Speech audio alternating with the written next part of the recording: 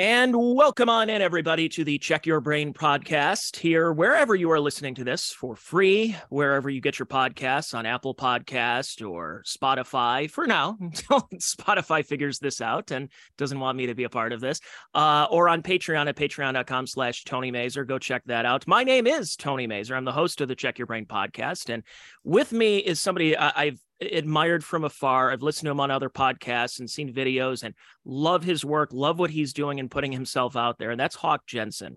And I'm so happy to be talking to him because he has a new, it's a series coming out, and it's called Follow the Science. And it's essentially, that's what it is this follow the science mantra that we have now heard the last 3 years, that you can't question science. Science is concrete, even though we all know it's not concrete. We all should have realized, what was it, number one or number two in the scientific method was a hypothesis. And your hypothesis, things could be subject to change, but we decided, nope, science is settled. The science in all capital letters. And so I'm pleased to talk to Hawk, who's going to put a spotlight on what happened the last couple of years, and especially in 2020 and 2021 with Follow the Science, talking about this situation, the immediate impact and the downstream impact of the lockdown. So Hawk, thanks for joining us, being a part of the show here. Yeah, absolutely. Thanks for having me. Appreciate it. So my first question, I got to start with a quick soliloquy before I lead it, but it'll lead into the question, is I would say this is about April 10th of 2020. My gym was closed. Your gym was closed. Everybody listening, their gym was closed. Their churches were closed. A lot of their places of business and whether they're working or that they frequent were closed. The liquor stores were open. So were the grocery stores, which happen to be big places of where people were getting sick, but couldn't do anything. So I don't have a Bowflex. I don't have a big setup to work out at home. So I would go for runs and it would clear my mind. I was getting angry over things. This was, again, April 10th, 15 days to flatten the curve. Now we're 10 days past the 15 days. So it's now 25 days of flattening the curve. And I'm wondering what is going on. And I would listen to Tom Woods' podcast, Michael Malice, Dave Smith, and I would get done. And I was running so long that I finished all the podcasts in my queue. So now it's just me and my breath. Me and my thoughts. And I'm in a development not far from where I'm recording this podcast right now. And I thought to myself, how is this era that we are currently going through going to be remembered? Who is going to write the history books? Is it going to be McGraw-Hill, where a child's textbook is going to say Dr. Fauci was John the Baptist, that he was Paul Revere, that he saved countless lives because of lockdown measures and vaccines and this, and this. And I thought to myself, because even sensible people, my friends, were saying, we got to get together for a Zoom happy hour. Like, I'm 32 at the time. I'm 32. You're 32. Statistically showing, I think we're going to be okay if we got together and had a couple of drinks and talked. Nope, got to do Zoom happy hour. Sensible people in the arts community, which I want to get to your thoughts on this because of being a filmmaker and me doing stand-up and me working in media. I was very disappointed in their reaction towards this. So I thought about, how are we going to remember this? Who is going to write this in real time? Who is going to document this? Where the people that caused mass death, that caused a lot of deaths of despair because of lockdowns, are going to be remembered as holier than thou people. And those of us who wanted a business open because we just wanted to go to Fuddruckers and just eat a sandwich and MAGA, this, and this. And I'm thinking, who is going to document this and be the person to say, no, that's your narrative. That's not the correct narrative. And when I found out Hawk Jensen, of all people, seems to be one of the first people to really put this out on the line, put his career on the line, and say, hey, I'm going to make this series about the impact of the lockdowns. And I was so happy to hear that. So I guess long-winded soliloquy monologue that I have here, the question I have is, was there a specific time for you that you said, I need to be the person that has to document this if no one else is? It's a good question. Well, it was, I'll give a little lead up and I'll tell you how it came to be, how I came to be helming this project. Again, thank you for having me. Really appreciate it. It's a wild time we've been living through these last couple of years. And mean, I've spent my career, last 10 years working with dissidents and working with people who survived closed societies, authoritarian societies, and I saw that it was a needed, stories that are in the margins, in the shadows, that weren't being served. When I heard of COVID, and it seemed like the medical and all these dissidents I spoke to said everything that they dealt with will reinvent itself and reemerge someday. And it would probably be, there were a number of things to look for, and it did seem as if a medical tyrannical move would be the move, would be the prudent move, because it's hard to argue against it initially, because it's like, oh, we're helping everyone. So I was living in California at the time. I heard of COVID. There was maybe a day or two of like, there's some unknowns here, and everyone seems to be taking it very seriously. But I realized it was going to be a major realignment of society and a major power grab by the powers that be, by the state. It was clear, and yet I knew that because of the current status of the way people heard things and saw things, I mean, I'd been jumping up and down trying to like let people know we're slipping into the world of authoritarianism without even putting up a fight, and it seemed like nobody wanted to do it. So I wanted to take it on. So I initially was like, well, it's time for me to get out of California. I had set myself up to bug out after, within 30 days. I ended up staying for a time. I had some family there, wrote it out for a while, and got out January 2021. And got my business out, got myself out. Not sure I had a travel trailer. I was traveling around. It was just like, I want to keep freedom of movement a thing. I just want to just enjoy this country while everyone is being forced not to. I'd only been gone about 2 weeks when I got a phone call from my colleagues, filmmakers all, who gave me a call and said, hey, one of us is a Tom Woods fan, and Tom Woods had just said, "Hey, someone should make this show. Someone needs to take this on." And my colleague did a little soul searching that night. He's like, "Oh gosh, that's me." And I mean himself. And then he's like, "Well," and he called some of his best confidants, and I was one of them. And he calls me up and says, "Hey, I think you should direct this thing." And it was like, I mean, I've been training for this for my whole life, effectively, and I saw it coming. I could see through it from the get-go, and it was like, all right, let's do this. So in the middle of of moving myself, it came time to take on a project like this, and we had to talk about it very seriously, because I mean these are all my colleagues and co-producers and the vendors and co-creators I'm working with. I mean, they work in we all worked in Hollywood. I mean, I'd been doing controversial stuff, so I felt a little more comfortable doing something controversial. But I mean, cancel culture was getting huge, and if you spoke up against this stuff, people were really jumping on you. You could see the knives were out. Even you could see the way something would be said, and it would be exacerbated about things that you had to do, the risk. I mean, everyone thought there was a 1 in 5 chance of dying from this, like a 20% chance. It's 0.02% chance. I mean, much smaller percentages. And it seemed as if people were way, way, way out of line with the reality of it. And so we decided to do it. But we also knew that we didn't want to be working for an organization. We didn't want to have something that would usurp our message here, because we had an independent way of thinking. We had a difference of opinion. We wanted to support scientists and medical professionals who had a difference of opinion, who we could see were trying to speak up, and we're getting crushed everywhere they would make the attempt. So we actually started raising funds. We let Tom know we were inspired by him. He was very gracious towards us and gave us our first $10,000 towards our first $300,000 raise. And we set about making the pilot. So we're releasing the pilot episode. It's what we call a speculative pilot. We've made it on our own, and we're going to go as far as we can with it in terms of distribution and whatnot. We can talk about that in a little bit. But we raised funds for about a year, and then got into production. Started off with an interview with Dr. Jay Bhattacharya, which was a great place to start. And this was still early, when he was relatively unknown. People had heard a little bit about the Great Barrington Declaration, because Dr. Fauci and Francis Collins had put out, the word had come out on the emails that they were trying to quash them as fringe. And but we really wanted to have something that appeal to everybody, like a broad array of minds, diverse thinking.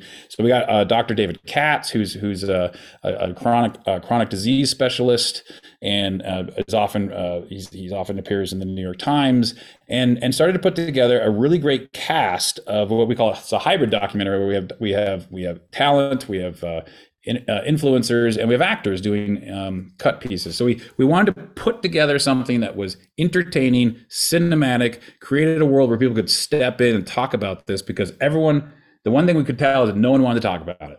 Yes. Like, it was like, if you talked about it in any way other than towing the line, you were bad news. So just to kind of sum up the initial answer to the question, I got the phone call from some friends, and all of our artist tingly sense and our rational, logical sense was going off hard, and we were like, we have to do this. This is what we do, and we were very early on. I mean, it felt like our careers really were on the line, and they still are technically, but obviously things have eased off a little bit because we're almost at peak absurdity with it. But the need to, as you said, tell the story. We wanted to make sure we captured a historically significant perspective on what happened, because it's just getting shoved aside by everybody else. Like, I hate that the revisionist sort of mainstream narrative. Well, they'll just push aside all the things they did. So that was the impetus of all of this. So you mentioned being in California, and I happened to be in California the day of the first bout of the insanity was going on. So I was out there for a work event and flew out to San Diego. We're up in Carlsbad and Oceanside, and this was March 8th of 2020. And we went out there, we're at the airport, we get to San Diego airport. And the whole big thing at that time was, don't touch your face, wash your hands. That was it. It was like, hey, you don't want to get sick? Oh, that sounds sensible. I'm fine. Sure. Hand sanitizer, wash your hands, try not to touch your face. Kind of, we learned that as teenagers because you didn't want to get acne on your face. That was one of the big things. Yeah. Then fast forward a couple of days, not weeks, not months, not years, days. It turned into, what is going on? The airport that we were at that was packed 4 days earlier was a ghost town. Nobody wanted to fly anywhere. Nobody wanted to do anything. And knowing my coworkers, I think they went to Walt Disney Studios and whatever, they were doing something. I said, I'm going to peel off from my group. I'm going to go to a hockey game. I went to go see the Kings and Senators at then known as Staples Center. I went to go to see Soul Asylum and Local H at a concert venue. And I went over to the Comedy Store. And my coworkers called me and said, do you think this is a good idea to be in front of crowds right now? And I said, I've read up on authoritarian governments and tyrannical governments and what they're capable of doing. I'm going to have my fun tonight because I don't know when the next time I'm going to have this kind of fun.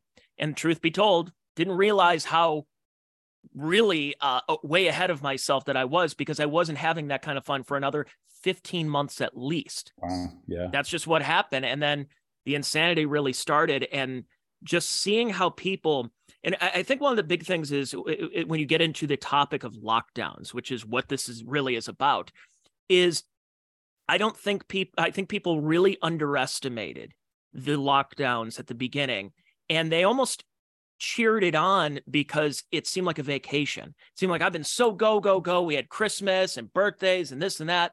And I'm fine with staying home for 15 days. It's 15 days to flatten the curve.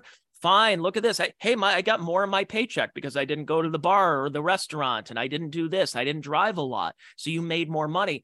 And that's how it kind of hypnotized a lot of people into feeling that lockdown seemed like a good thing. Also, it helps prevent the spread.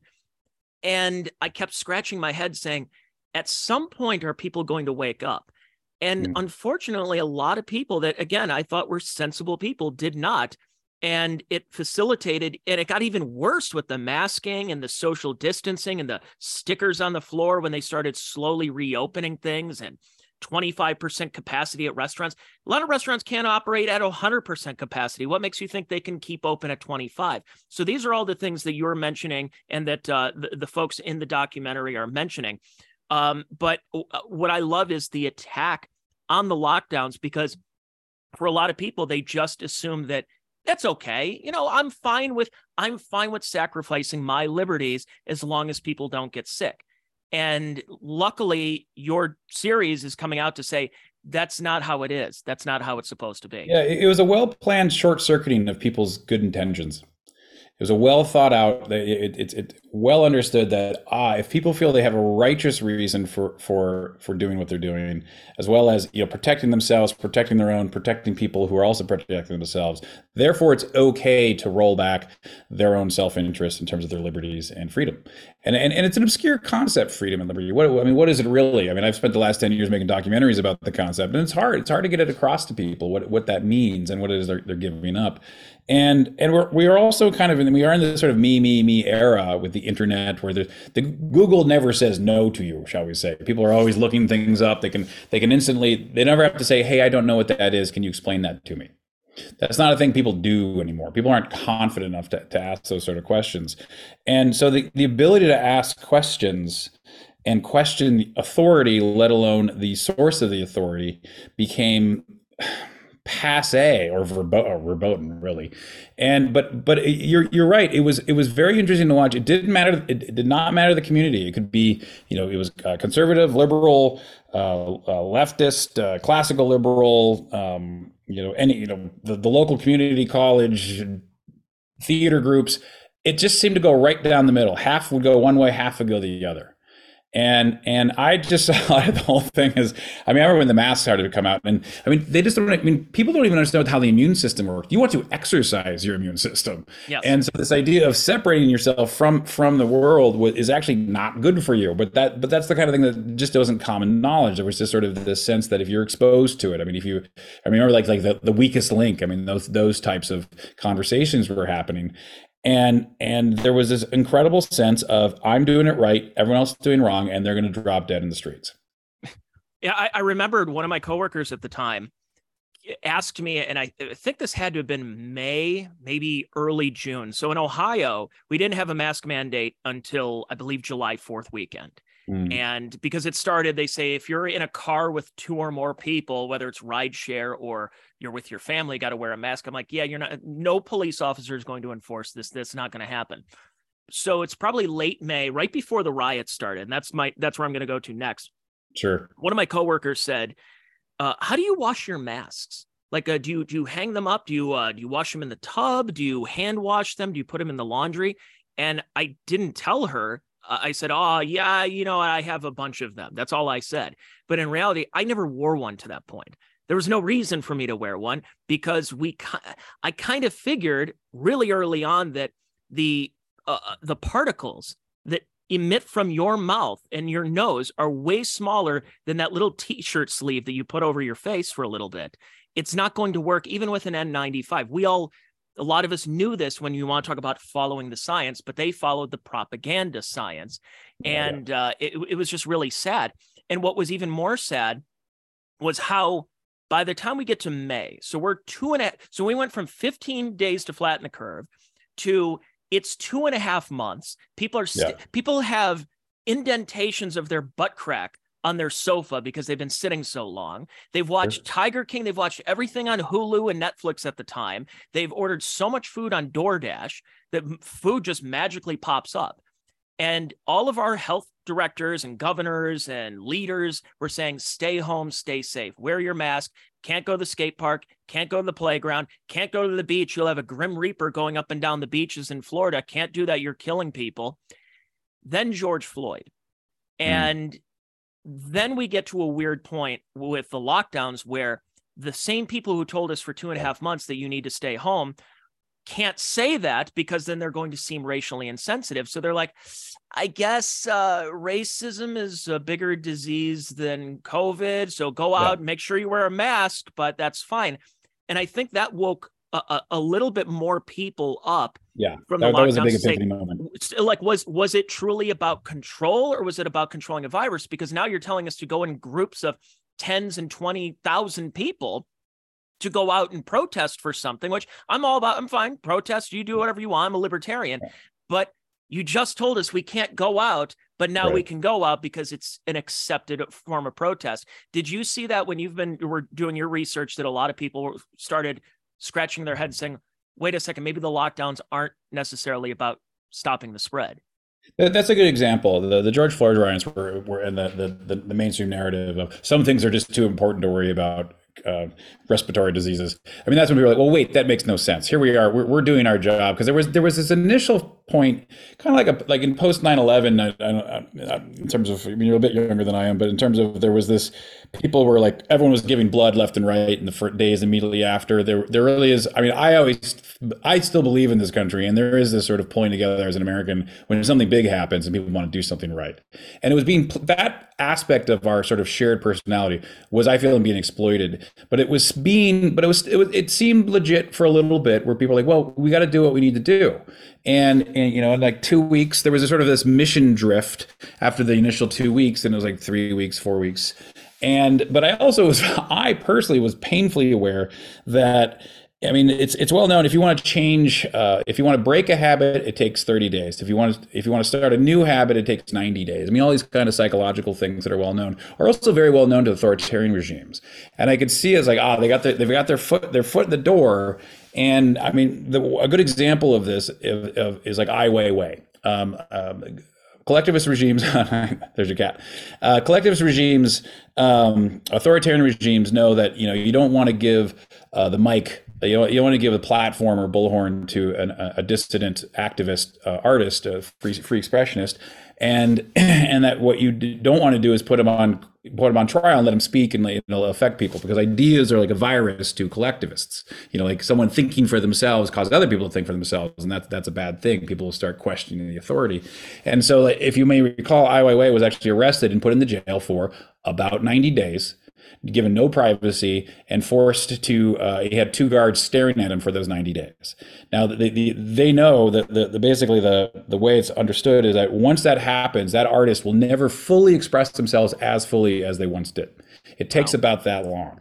And I just saw this as one giant experiment to try and change the norms of how people acted, how people thought, and they just needed to stretch it out as long as they could. And like anything past 90 days is gravy. And they got this thing the last year and a half, 2 years, and it's hugely affecting. I mean, how do we account for the variable of the extreme stress of what was going on? You talked about people, the initial vacation in the laptop class, effectively, who really, in terms of the actual, the term privilege, that's a real privilege to be able to do that. Whether like, hey, stop working for 2 weeks, maybe work from home for 2 weeks and see how it goes.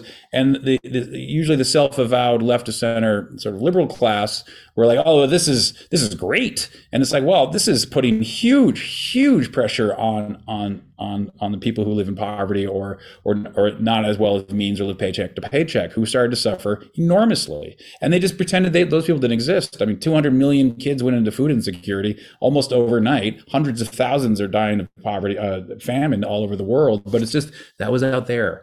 My bubble was okay. And it just turned everyone into these very self-centered, narcissistic kind of, what's the word? I'm trying to think what to call them.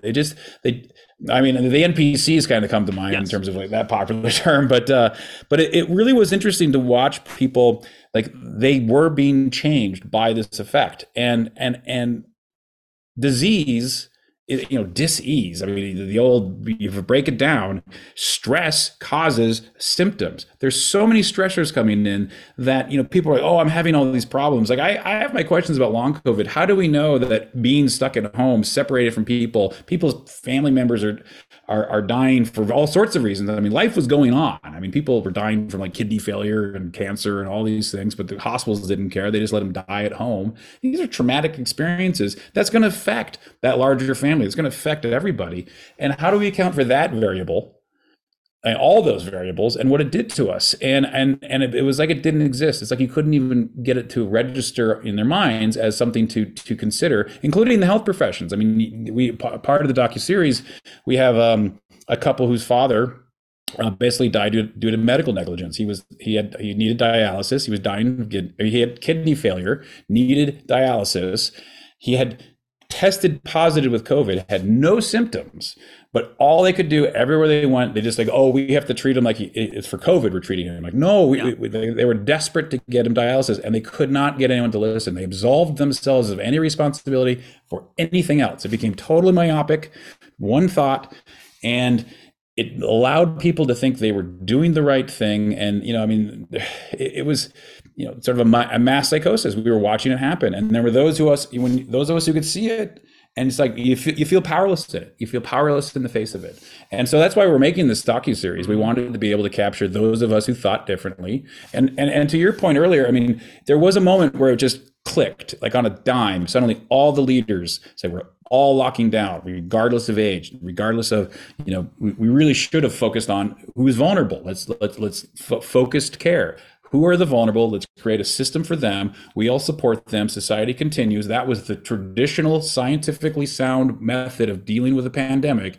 All that science was shoved out of the way, and sort of this build back better lockdown world kind of became the norm overnight for everyone. And you put it was like a 3 or 4 day thing. Poof, there it was. Gone. And what was interesting was it just like after 9/11 that you brought up, was that we did have this feeling where normal people were getting together, you hug each other, you put your American flag out there. But in reality, the politicians, bipartisan, this is when the alarm bells should sound. They all got together, no matter what political persuasion, to say, we need to fight these terrorists. What do we get? We get the Patriot Act, where they spy on us. And it's like, wait a second, that's not what we were talking about. We're trying to say we need to snuff out terrorism. And instead, you're tapping our phones to make sure we're not saying anything a little uncouth. Well, what happened was in March of 2020, didn't matter if you're Democrat or Republican, they all failed us. My governor was the first in Ohio, Mike DeWine, who is a rhino, we call Republican in name only. He's a very pro-business guy, but he also thought he can reach across the aisle, be a little John McCain-like, and be a maverick, Mitt Romney, and say, we're going to start shutting. The first thing was, it was the Arnold Schwarzenegger Invitational. It was a bodybuilding competition that is in Columbus in early to mid-March every year. Shut that down, said, there's people from all over the place. We're going to close this. Then it became the schools. Then it became 9 o'clock. We're shutting down on March 15th. At 9 o'clock, the bars and restaurants shut down. The next day, March 16th, I'm on the treadmill. It's about 2:45. The governor spoke at 2 o'clock and said, we are shutting down immediately the salons and the gyms. And as I'm on the treadmill, I'm just starting. I was getting a good workout in, and I'm seeing the TVs being shut off left and right and going, here we are. Yeah. And I had to make sure in my mind, and to at least my small social circle, let's never pretend any of this that's going on is the new normal. Sure. All these very, in my opinion, Marxist, communist terminology that was popping up: new normal, social distancing, stay home, stay safe, wear your mask, wear this, and this. And it bothered me that everybody else just fell in line, like NPCs, like blue-pilled Americans. It's, online terminology, but well, these arbitrary numbers in terms of like how many people get together, like 6 or 8. I mean, it just seemed like there was a very concerted effort to stop freedom of assembly. What we have to stop is having people get together and exchanging ideas, because there might be a different way. I mean, because there were a lot of doctors, there were a lot of scientists who thought, oh, wow, this is happening. They sat down, they started looking at it, they started looking at the science, they started looking at what was going on. How do we best approach this? Lots of interesting things were coming out. People were issuing their own statements. Medical professionals, but what to do, and all of that was ignored. It was just, what I think about this country is we have all these petri dishes of experimentation and innovation. And I was waiting for that Manhattan Project, Camp David Accord, in which we brought together the best minds. They devised the system of how do we test it? How do we create like the foolproof test for it? What it is, who's affected by it, who's going to volunteer to get the disease on purpose so they can test it. They can watch it purposefully, and who's going to be the volunteers to go in and be the control, like the control group. What happened to the control group? In science, that's a major part of it. That was what was funny. You mentioned control. I'll get back to you in a second. It was funny how that they would just go with the mask mandate, and they'd say, well, this school, it has lower cases because they have masks than this school. And you're like, there's no control here. Yeah. There's no control group. You're just putting out flawed, manipulative data here. And all these things, if you chose not to wear a mask, if you chose to interact, it was you deciding to take the risk for yourself. I mean, that was the thing that was interesting to me, that no one ever wanted, like the sort of the masses didn't want to believe that. I thought, no, you're putting everyone else at threat. It's like, no, you're putting yourself out there, so you get exposed, you allow your immune system to get to activate, and essentially, you know, if you're able to get it, beat it, get the antibodies for it, then your viral load will be very light, and you could actually help people by exposing them very lightly, if at all, you know, and like even asymptomatic transmission, which is not a thing really. I mean, but it was, again, the noble lie. Masks, asymptomatic transmission, those were all said, even by Dr. Fauci at certain points, those are not an issue for pandemics. Masks are not effective. But then the noble lie came along, where we're like, you know what, we're going to reverse ourselves, no matter how ridiculous it looks, because we want compliance. We want compliance, so we're going to start lying in their sense, in their own self-described noble sense of trying to get people to do what they say. And that's what I was kind of getting at in terms of changing behavior. They're looking for compliance. Yes. They want to know people do what they are told. This is their opportunity to turn the citizens of independent thinkers, critical thinkers of this country into one giant compliant collective. We've all worked in businesses where somebody has a cold or the flu, and they're coming up, they're hacking, they're sneezing, whatever, and the boss has to come by and says, just go home today. You're not feeling well. I tried to come in, and if I could get through a couple more days, I don't want to take any sick time or PTO. And they're like, just go home. You're in effect. Yeah. I was fine with that at the beginning. Again, early March of 2020. If you're sick, stay home. Fine. That works for me. That the companies will get together and say, look, there is a disease out there. Then it became healthy people. You may think you're healthy, right, but you may be infected with COVID and spread it to other people. So therefore, that leads to not only the lockdowns, because I might be sick right now, but I just don't realize it. I think I'm okay, but you're asymptomatic.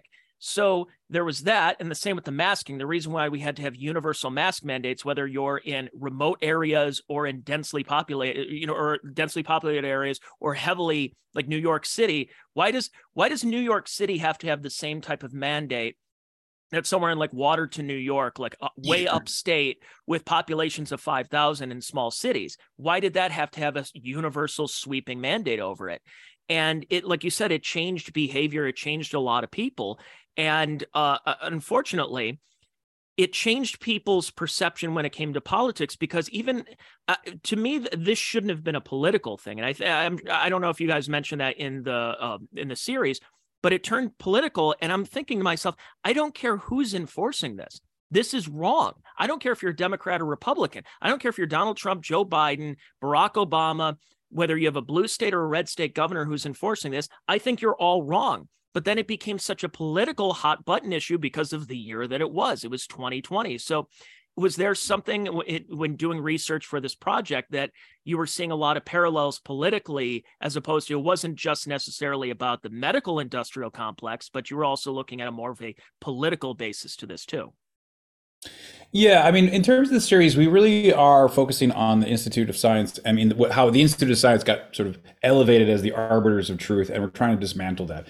Science is this, it's an ongoing journey for truth that's constantly self-correcting and asking questions.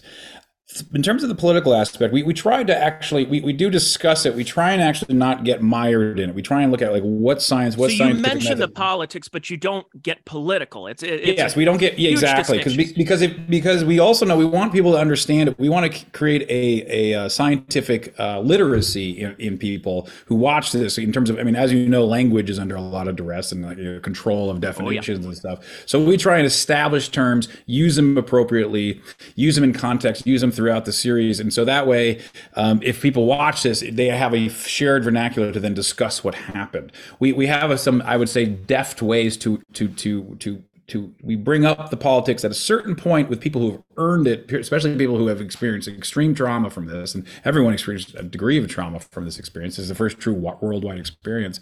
But I will say, in terms of politics, in terms of the machinations of government and how it interacted with this, One of the things we did have to we did a lot of discovery on was, we were collecting data. We have all these sources. We have these statisticians and various scientists supporting us. Nick Hudson is one of our co-hosts of it, and he's the chairman of Panda. It's Pandata and Analytics, panda.org. And they're based out of, they're a Southern Hemisphere European group of basically dissident scientists, doctors, and all kinds of professionals who push back against this. So they've been handing us all kinds of materials, and there's a lot of scientists who have a lot to say who won't publish because it would ruin their careers. Exactly. But we have all this material and all these great sources. One of the things we learned about is like data collection. If you look at the United States alone, each state, let alone each county, has different ways of collecting data. And things don't exist from the perspective of the government until it's been reported to them.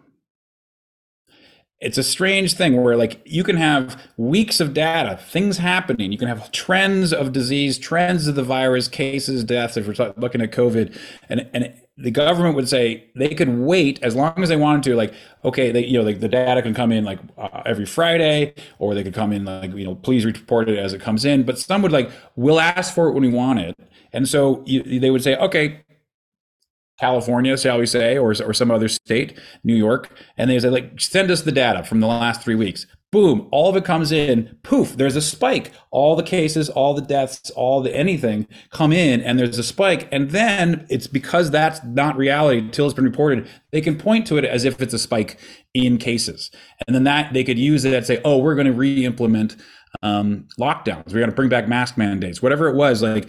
Even though really those numbers were spread out over time, and there was no spike, or there were trends that were much more amenable to management, the government could, through selective timing of when they collected the data, to choose to make reality as they saw fit. And the variations on that theme from state to state to state could just manipulate that any way they wanted to. So like, we use a lot of this data, and even we know like the data itself is questionable, but we're using conservative methodologies to look at what the trends were within it. And it was just that alone, seeing how the government had that much control over what reality was from their perception versus the experience of people on the ground. And it really created, well, I don't want to say created, because I think a lot of the cable news from the first Gulf War, the second Gulf War started when you created the expert class. That this was the expert class. Like, you can't have a point counterpoint. You can't have crossfire. You can't have Paul Begala versus Pat Buchanan. You need to have one opinion because this is the expert. So it created during COVID that no, there is no Jay Bhattacharya. There is no Dr. Malone. There is no Dr. McCullough. We can't have anybody who's on this side. That's on the outside of the Overton window of acceptable discourse. So we have Dr. Fauci, who hasn't worn a lab coat in decades, but has to go on TV with his lab coat, or Dr. Birx or Dr. Walensky, and they have to lecture us on, because they are the experts. And when you have an expert class, if you are somebody who disagrees with the expert, then you're just a peanut gallery. And that's what I love, the fact that you did get Dr. Jay Bhattacharya on here, because there were people in that Great Barrington Declaration that were sounding the alarm bells from the very beginning to say this disease is not impacting kids. If they get it, they get sick for a couple of days and then they're fine. And in fact, their immune systems are probably even better after that. It is affecting older people, obese people. And we knew this very early. This isn't something that just came out last week and we said, hey, because you start to see a couple of stories that pop up that say, their studies are saying that people who work out tend to live longer. You go, yeah, we kind of knew that. We kind of knew that a couple of years ago, but you were banned essentially from saying that on social media. So the expert class got to go in there and put their glasses down their nose. And if you disagreed with them, it's because you want grandma to die. And it bothered me so much that I would see, again, I'm going to say sensible people, or at least who I thought just fell in line. It was sad. Yeah, this killing grandma, that was a major meme of sorts, if you will, in terms of justifying all these, like, how dare you ask a question, you're killing grandma, and those things would kind of come and they would ebb and flow as they came along. It was shocking to see happen. And I mean, just even you talk about like the numbers. I mean, CNN, like here, today's death toll. Where were those numbers coming from? There's no mechanism in the country to report cases and deaths at that rate, at that speed, at a daily effect. I mean, when someone dies, it's a long, arduous paperwork process. I've always that's one of those things you can ask any journalist. Where were those numbers coming from? There's no actual source for it. And then any numbers that went against them. I mean, this was what you talked about, Dr. McCullough and Dr. Malone, all these guys who were trying to raise the alarm about like, well, this doesn't make any sense because this is not how it's. We're ignoring all these aspects, all these measures that were perfectly fine yesterday, but now today, we're going to ignore anything that goes against the narrative and goes against the expert class, as you're saying, and. It was just thinking about it a little bit. It was shocking to see. I mean, narrative is possible. I know what I'm going to say. I mean, this is what I often come back to, the power of story, because you talk about the Overton window, people only feel comfortable saying the thing they've heard somebody else that they believe has thought it through. They themselves don't think it through. They haven't critically thought through all the aspects of it. There's a presentation, they look good on TV, they're well-spoken, they say a certain thing, and then everyone says it over and over again. You turn on all the various news channels, they say it over and over again. And that there's something about the repetition that brings comfort to people, even though they could, the metaphorically, they're acting as a lemming and they're all heading towards the cliff. But as long as everyone's in lockstep and moving together in pattern, in rhythm, in regurgitating the same line, it somehow soothes people. And the authoritarian style consultants who I feel are highly influencing today's leaders this is what they're bringing to the table. And I do believe that because everyone's been exposed to it, I think there's a lot of people waking up to it like never before. People who, I mean, yourself described libertarian, there's the freedom movement, Ivan caucusing with the classical liberals for well on a decade and trying to defend freedom and freedom of expression. And it used to be, it just seemed we'd reached kind of the same choir over and over again. But I feel there are individuals, we were talking about the split up of all the different groups. There are people waking up all over the world who see what they're seeing versus what they're being told does not compute. Mm-hmm. And that is the awakening of the critical thinking. That's one click of the think of critical thinking awakening. But on the other side, it causes that cognitive dissonance. Is that it's like, I was told one thing and you're telling me there's something else. No, you're wrong, because what I was told at the beginning is what I'm going by. And it's kind of like on Twitter, for example, when they post something that turns out to be fake and it gets 190,000 retweets and 750,000 likes. And then the correction has about 25 retweets and, maybe 50 likes. And you say, oh, okay, but people believe the first thing and they're told. And then when you present them that next bit of information by saying, hey, by the way, I know that's what you believe, but here are the actual facts. And they can't really process that. And like you said, this is all psychological, and people have really gone for a psychological journey during this time. Well, and that's the power of story, because we have to use story to get knowledge across to people. You can't just tell them facts. They've been told a story. They have an emotional relationship to that story, and that's the whole idea of like the hero's journey. Why I believe cinema and why I believe a good story we're trying to get people to change their minds. Cognitive dissonance means they're like that's the resistance of that. I don't want to change my mind. They don't want to admit that. Yeah. But there is a process to change of what it is to go internally, consider something, and have it change your mind, have it click you to another space. You thought one way, and then you click to another way of thinking. And you have to cross thresholds. You have to have an emotional threshold that you experience. You go through it. You have this sense of achievement, and an emotion comes with that. That sense of achievement, that sense of triumph, pride, joy, elation, or fear, or even rage. I mean, the whole gamut. You can go through these thresholds, but at that moment of threshold, you learn one piece of knowledge that gets into your head. It's I don't know why. It's the player piano of our psyche. I don't know why we're wired this way, but this is the way that we're 100,000 years of oral storytelling. I mean, we've written words relatively new, couple millennia. All of these video formats are only a couple hundred years old. We're not actually genetically predisposed to understand what's going on to us with this material. We just like oral storytelling. We absorb it. And there's something about the way emotions and knowledge interacts and how it passes along wisdom that we really have to have a counter, and we have to counter the mainstream narrative in order to reach people. And so in the docuseries, we actually have a what we call the Epiphany storyline. We have this lovely woman named Jen Reisman, who's being interviewed by the YouTuber Sydney Watson. And Jen Reisman is a child psychologist. And she was 100% bought in out of Maryland. I mean, she's sort of she's like, I became the COVID police, where people weren't wearing the mask. Like, you got to do this. You'd see family on social media at birthday parties not wearing masks. Like, that's wrong. You know, she could see it. But then she was also helping children at school who she could only see over Zoom. They were becoming miserable, depressed, suicidal ideation, abuse through the roof. Everything was going wrong, and she couldn't do anything about it. And she could see the lockdowns were having a worse effect on children, on families, on individuals in this country than the disease was having. And yet she could feel it. She could feel like but I had to she was sort of an automaton enforcing the rules as she was told to, because that was the exchange.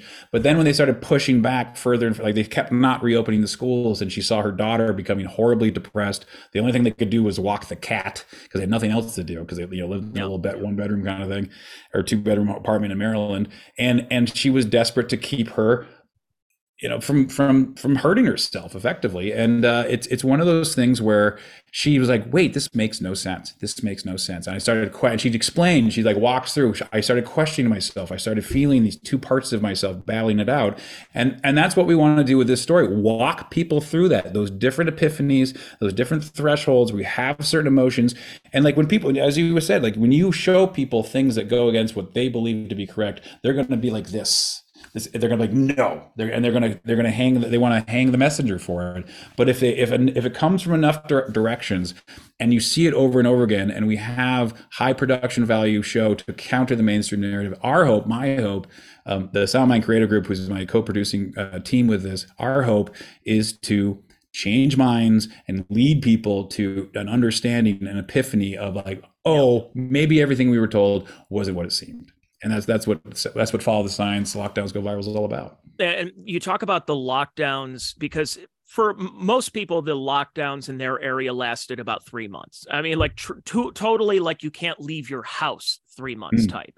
But then when we talk about, when some people say, well, I'm failing to understand what is still closed right now that you keep complaining about. I'm saying, well, I still see tape on tables. I still see to this day right now, plexiglass barricades on things. I mean, we're in February of 2023. This is 3 years we've been doing this. There are people who are still barricaded in their homes. Oh yeah, they still haven't left. I mean, anyone from Howard Stern to other people who are just they're afraid of leaving. They're afraid of germs.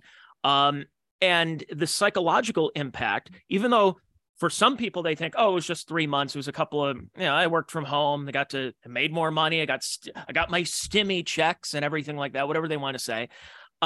But the psychological impact of the schools being closed for a year, 2 years for some people, Zoom school, the truancy rates that were popping up, especially with Zoom school, and the kids who were going to whatever they wanted to call school, they were either learning about, ridiculous trans propaganda or Black Lives Matter, that kind of stuff, instead of reading, writing, and arithmetic.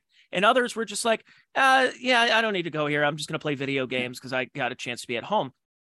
I read just today, that they were talking about the TikTok tics. I don't know if you've heard about this. A little bit, yeah. Kids, when they were going back to school, were having forms of Tourette's, I guess.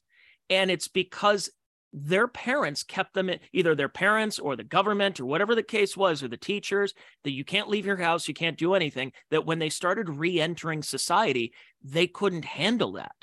So what are we doing to what have we done to the psyche of children? When you interrupt 3 school years, a kid who's in 2nd grade is going to be much different by the time he gets to 5th grade as far as development. The masking was huge too, because little kids pick up on social cues, especially from the face. And when everyone's faces are covered, they can't pick up on that. And so a lot of kids are 2 to 3 to 4 years behind of where their development could be.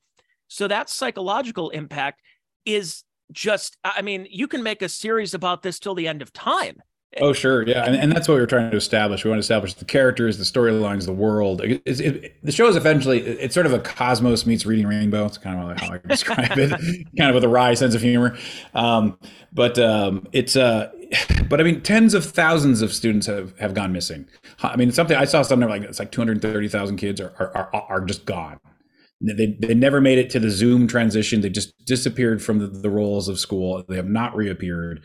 I mean, people talk about epidemic. I mean, this is a travesty, and yet no one really wants to talk about it because it just goes against the way they feel about it, and I just think that's awful. I just think it's terrible. I feel like the American character has been under extreme duress, and I believe we have to step back up and become the responsible people, which means the ability to respond to these problems in a fair and safe way, and that starts with asking real questions. At the very beginning of this conversation, we talked about what it is to ask questions and what it is to ask questions of power and what's coming down and thinking, hey, that doesn't make sense. Maybe we should try something else.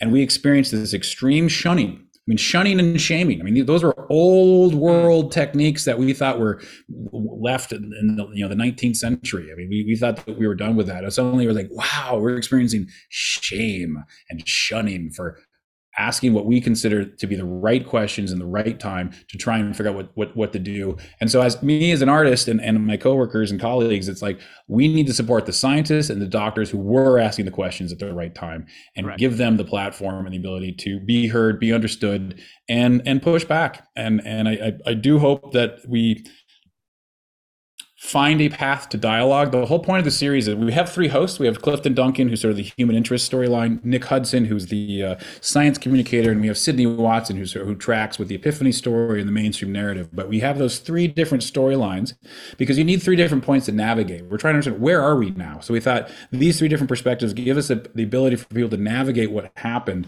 But most importantly, at the end of the show, at the end of the pilot, the first episode, the three of them get together and have a conversation about what they each learned between their three perspectives. And we want to establish dialogue and conversation. And as we move through the series, we bring in heavier and heavier weights and continue that conversation, because conversation, good old-fashioned dialogue between people, where it's not just waiting for your turn to speak, but someone says something and inspires you to think. Your mind gets inspired. You think of something else. They say something, goes over. A bigger thing comes out of it, and we're gonna need that moving forward if we're going to figure this out together. And that's what the show inspires, and that's why we made the show. And so it's Follow the Science. Lockdowns Go Viral is the pilot episode. The premiere is April 19th. I'll throw this out really quickly. Is in Florida, in Orlando, with Tom Woods hosting, and Clifton Duncan will be there. And we're also, just a shout out to your audience, that we are raising funds to finish it.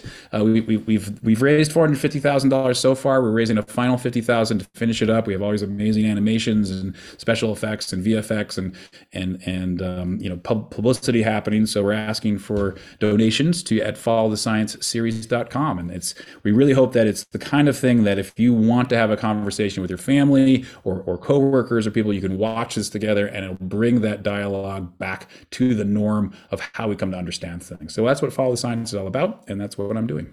Followthescienceseries.com. You go there, check out the trailer there. It's about 2 minutes long. And the last thing I have to ask you, and this has been a great conversation, is that getting a chance to have Clifton Duncan be a part of it. And I followed his story. You want to talk about following the science, follow the actor here. He was a Broadway actor who finally had it. And that's what bothered me, and I'm sure it bothered you, was people in our businesses, like when doing stand-up, and I was really upset by my fellow comedians that were encouraging people, actually discouraging them for going out on the road, for performing, for trying to earn a living. They're like, you don't need to go out there. You're going to kill grandma. It's a deadly pandemic, the deadliest pandemic in the history. You can't go anywhere. And I noticed that in the arts community, I thought that, silly me, naive Tony here, thought that the arts community liked to be anti-establishment. They were the people that were speaking truth to power through their art, whether it is performance-based like stand-up comedy or acting, whether you're you're a drawer or a painter or graffiti artist. And it just seemed the arts community just knelt down to the government. They knelt down to Dr. Fauci, that Hollywood shut down and their productions and everything. And it really disappointed me. The people that you would claim that were speaking truth to power through their art were the ones chastising people for speaking truth to power through their art. And Clifton Duncan was a big part of that by saying, I'm not going to get vaccinated for something that people are getting sick regardless of vaccine status, and was essentially banished from Broadway because of his opinions. And I'm so happy to see somebody finally say, look, I can't be a part of this anymore. And he's found a new path. And I love that. And I'm sure you were probably disappointed by seeing a lot of your colleagues just fall lockstep in line with the government propaganda. Yeah, it's I think we were coddled these last 10 to 15 years. I don't think we fully understand what the internet has done to us, to be perfectly frank. Oh, yeah. I think, there's a saying in sort of like in nursing homes where nurses, where if you work there, if you do something for someone, they'll lose the ability to do it. Like if there's an elderly person and they like cooking for them, like, oh, they'll lose the ability to do it. I think people really lost the ability to think for themselves. And I mean, I think the equivalent for young people is maps. No one reads maps anymore. They just know that they push something in their phone and then they just either follow the dot or they just get into the Uber and you materialize somewhere. They don't actually know the spatial relationships of where they are anymore, and they don't have that conceptual ability. They use it or lose it, and it just seemed to really make people truly self-centered and focused on themselves in a way because they feared acknowledging they didn't know. As I was saying before, they didn't have enough confidence to say, I don't know what that is. Can you please explain it to me? And they would rather go down swinging, sort of saying, no, it's all about me. I'd rather protect me. I mean, when you're saying that people are like, oh yeah, you shouldn't go on the road. It's like, no, they're not worried about you going on the road and killing grandma. They're just so terrified about themselves. They're scrounging for excuses to levy at you. They haven't thought that through. That's just a meme that came in. They've been told to regurgitate on you, and it's not them. They're worried about their own skin. It was true selfishness, and selfishness was made okay by all this. And I think trying to recapture selflessness and trying to what it is to work towards as an individual choosing to work towards a greater good is an entirely different thing than individuals being told to give up their individuality and comply because the state or some government or authoritarian entity wants you to comply, regardless of the absurdity of it all. It's two different things, and it's just trying to navigate that difference is what I think we're all trying to do now. And I think your podcast, your effort, your leadership, and what you're doing, and the messages you're putting out, what I'm doing, and the messages I'm trying to put out through the show, and any real creative who they have to speak against it. I mean, I think a lot of artists, so-called self-proclaimed artists, who kind of came up through the system through the last 10 years, they don't know what it is to suffer for their art. Everything's available to them online. They can just create stuff as if it's nothing. They didn't have to go dig it up and figure out how to do it for dirt cheap and with no resources. So I think Clifton actually just tweeted the other day about like anyone who calls himself an artist these days, as described what you just said, should probably reconsider the term, because it's probably not the appropriate term for what they're doing. It's when you have to speak, you have to you think it, you see it, you think it, you say it, you have to say it out loud, regardless of the consequences. That's artistic expression, and that's what we need to get back to. Follow thescienceseries.com. Those of us in our pro-freedom camp are going to watch this and just go, oh yeah, like this is great. This is fantastic. And maybe we'll also learn things that we didn't even us didn't realize. But it's also for the people who claim to always be on the right side of history. And then they realize a lot of it, they were duped, they were lied to, they were propagandized in some of the worst, most evil, diabolical ways. That's the people who this series is going to hopefully impact, and we should reach out to them. Please donate to finish the documentary, and I'm going to donate as well. And I'm going to try to, I think I will be in attendance there, April 19th down in Orlando with Tom Woods, Clifton Duncan, and my guest today, which is Hawk Jensen from Follow the Science on the lockdowns and liberty and everything going in. This has been a fantastic conversation. I can't wait to put this out, and let's keep spreading the word. And just, even though what is it? May 11th is when Joe Biden said that the pandemic is going to be officially over. What's stopping him from doing it right now? Maybe he's waiting until the premiere everybody comes out of Follow the Science, and then he's like, okay, now the lockdown, now we're done with COVID. The pandemic is officially over because I finally got to wake up to this. Yeah, well, my hope is that we're going to hit peak absurdity before that. I mean, peak absurdity is coming up soon, and I think everything's going to collapse under its own weight. That's my big hope for the future in general. But it's a wild world out there. But thank you to you and your listeners, and yeah, follow thescienceseries.com. And we actually have a sneak peek of a work cut on March 15th. So if anyone gets $20, they can be part of that. And we're actually going to have a survey and ask for feedback because we are trying to hone it to as a large of audience as possible. So there's also that screening coming up on March 15th, a sneak peek, and something to give towards and a little reward for the effort. So thank you. Yeah, forget Beware the Ides of March. Prepare the Ides of March for that date. That's a great seminal time. Yeah, and March 15th really feels like the anniversary of I think it was March 14th or 15th. That was the actual. Yep. I think that was when it all began. March 11th was when we found out Tom Hanks had coronavirus, and then we needed to shut the world down because an actor got sick for a couple of days. Yeah, sitting there in Australia, which really went full gulag.